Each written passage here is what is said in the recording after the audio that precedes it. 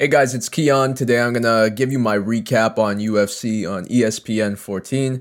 I usually do these the next day after the event, but I had so many recording issues during this, so I did this multiple times and I was so close to not even doing one at all, like at all, because of all the issues and errors that was going on. But we are finally here. I'll give you my recap on this event. Let me give you my score first. Usually we don't do that, so we'll switch it up a bit. My score for this card would probably be a 5 out of 10. Nothing that special. There's a lot of these UFC on ESPN cards or fight nights. They're going to be 5 or 6s, maybe 4s sometimes because they're not the greatest. I'm just going to be honest. But that's to be expected with the amount of fights the UFC is putting out right now. And I can't complain about that. I love having a schedule of lots of fights all the time. I actually liked the week where they had three fight events in a week. They had it on Saturday. Well, not in a week, but they had one on Saturday, Wednesday, and then the next Saturday. So I can't complain about all these fights going on, but it is to be expected that not all the cards are going to be the greatest, but there are some good moments on this card. We'll start off with the main event, Robert Whittaker defeating Darren Till by unanimous decision. It was very close in the beginning. Darren Till, he looked really good in this fight. This was one of those fights that, even though Darren Till lost, he looked really good, and I think his stock is going to rise because of it. For him to go to put on a performance like this against Robert Whittaker, who's the former champ of the division, and for him to basically have a performance like that with one leg, because Robert Whittaker just destroyed it early on. I'm impressed with Darren Till in this loss. I don't think his stock goes down whatsoever. So I can't wait to see Darren Till again. I don't think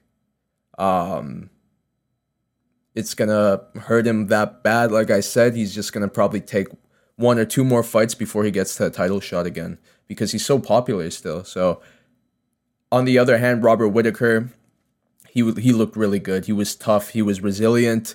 His striking is just too crisp for this division. I think he's the best striker outside of Israel Adesanya, though. But I even think in a rematch with Israel, he would do better.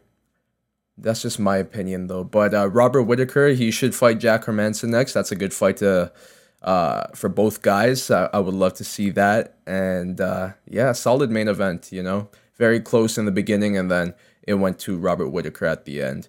In the co-main events, Mauricio Shogun Rua defeated Antonio Rogerio Nogueira by split decision. This was a very close fight, even though these guys were old. Man, they were fighting like it was the first fight back in Pride, and I loved it. It's that nostalgic feeling you get when you watch legends like these guys fight together in 2020. It's crazy how they're still fighting at this time right now. But Mauricio Shogun Rua, I think he edged the fight. It was a very close fight, but he edged it because of the takedowns, in my opinion.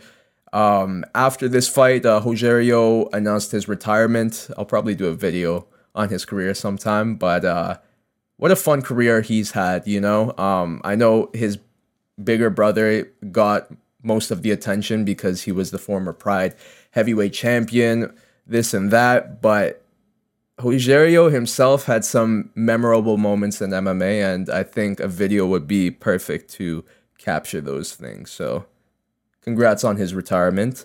Fabricio Verdum, he defeated Alexander Gustafsson via armbar 2 minutes and 30 seconds into the first round. Once the fight got to the ground, I knew it was over. Verdum is just the best jiu-jitsu fighter in the heavyweight division. But Alexander Gustafsson, I don't think this was bad. So I know he was coming into this fight, a new division, and off of a semi-retirement, basically.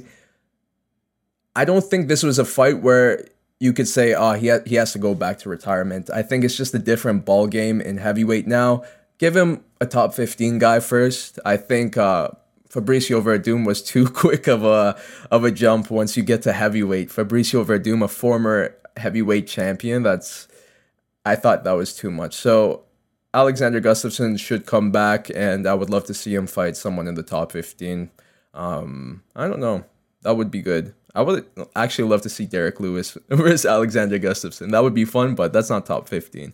Anyways, let's see some other fun things on this card that I would like to point out. I know.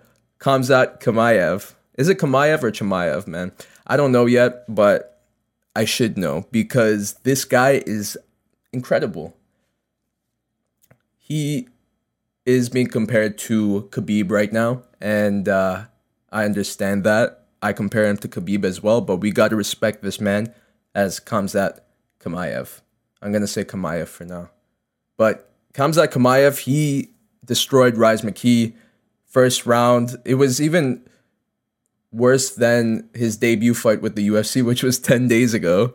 This was an even more dominant performance by Khamzat. And Rise McKee, man, like, credit to him for taking this fight. He basically just walked into a beating, basically, but respect to him for taking that fight. And man, I'm excited for Khamzat Chimaev. I know a lot of people are high on him becoming a champion, and some people are saying, it's too early to say that. I'm with the side that thinks he's going to become a champion, and I think he will do it very easily. His style is Khabib.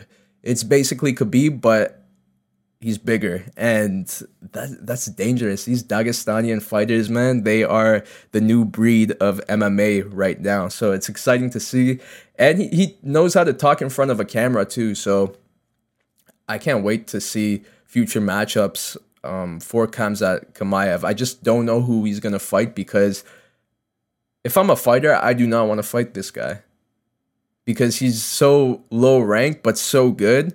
He should be thrown in with like top 10, top 5 possibly. But that's just my opinion. I know a lot of people are saying you got to take it slow, but I want to see him against the top dogs already.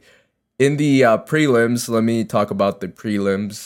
There was Francisco Trinaldo defeating Jai Herbert. Late stoppage. Jai Herbert was looking good early, and then Francisco Trinaldo dropped him. I think it was with a right punch, and Herb Dean stopped the fight late.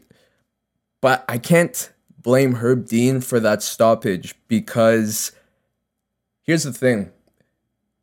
When you watched that knockout on the screen, you knew he was out based on his face, Jai Herbert's face. If you were looking at his face, you immediately knew he was out. The broadcast team could also see that too. They have screens in front of them.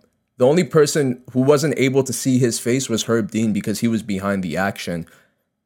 It may have looked like a regular knockout to him, but little did he know the face of Jai Herbert, it was completely out.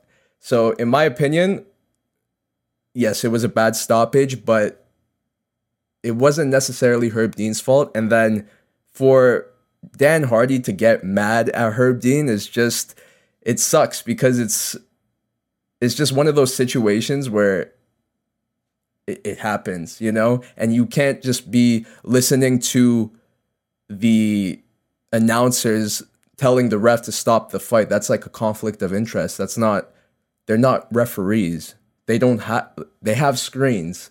It's a different situation for Herb Dean, who's actually in there. No screens, doesn't see Jai Herbert's face. It's pretty bad that Dan Hardy did that, in my opinion, but I understand because earlier that night, there was another late stoppage with Tanner Boser defeating Rafael Pessoa. Shout out to Tanner Boser because I'm excited for him in the heavyweight division and Canadian as well. So the great Canadian hope is coming soon. We also have another Canadian who won, Jesse Ronson. He defeated Nicholas Dalby by rear naked choke. I was also impressed with Tom Aspinall defeating Jake Collier by TKO 45 seconds into the first round. I think this guy looks a lot like Frank Mir, first of all. Secondly, he is a smaller heavyweight, but he's pretty quick and he has heavy hands, man. That's a guy to look out for. both Tom Aspinall and Tanner Boser, I think they're the rise of the new heavyweights in terms of smaller heavyweight fighters, but fast and powerful. I'm excited for those two. And another thing I want to bring up was the fight between Penny Kianzad, who defeated Betch Coher by a decision. It was funny how Betch Coher, she thought the round ended and there was 10 seconds left, actually. And she just starts walking away and then gets punched. That was pretty funny.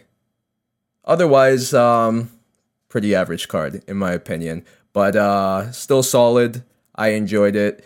I'll also bring up the Paul Craig triangle choke. I forgot about that because I got excited by Khamzat Chimaev. But otherwise, what did you guys think about the card?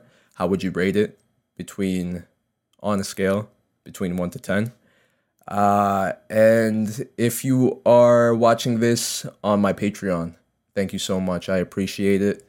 Like I said, money is going to charity, good causes. I promise you that. And if you are listening to this on Apple Podcast, Spotify, and SoundCloud, thank you for listening as well. If you are listening to this on Apple Podcasts, give it a 5-star review. I would really appreciate it. Otherwise, that was my recap, and I will do another one of these for the next event. For now, have a good day. Thank you.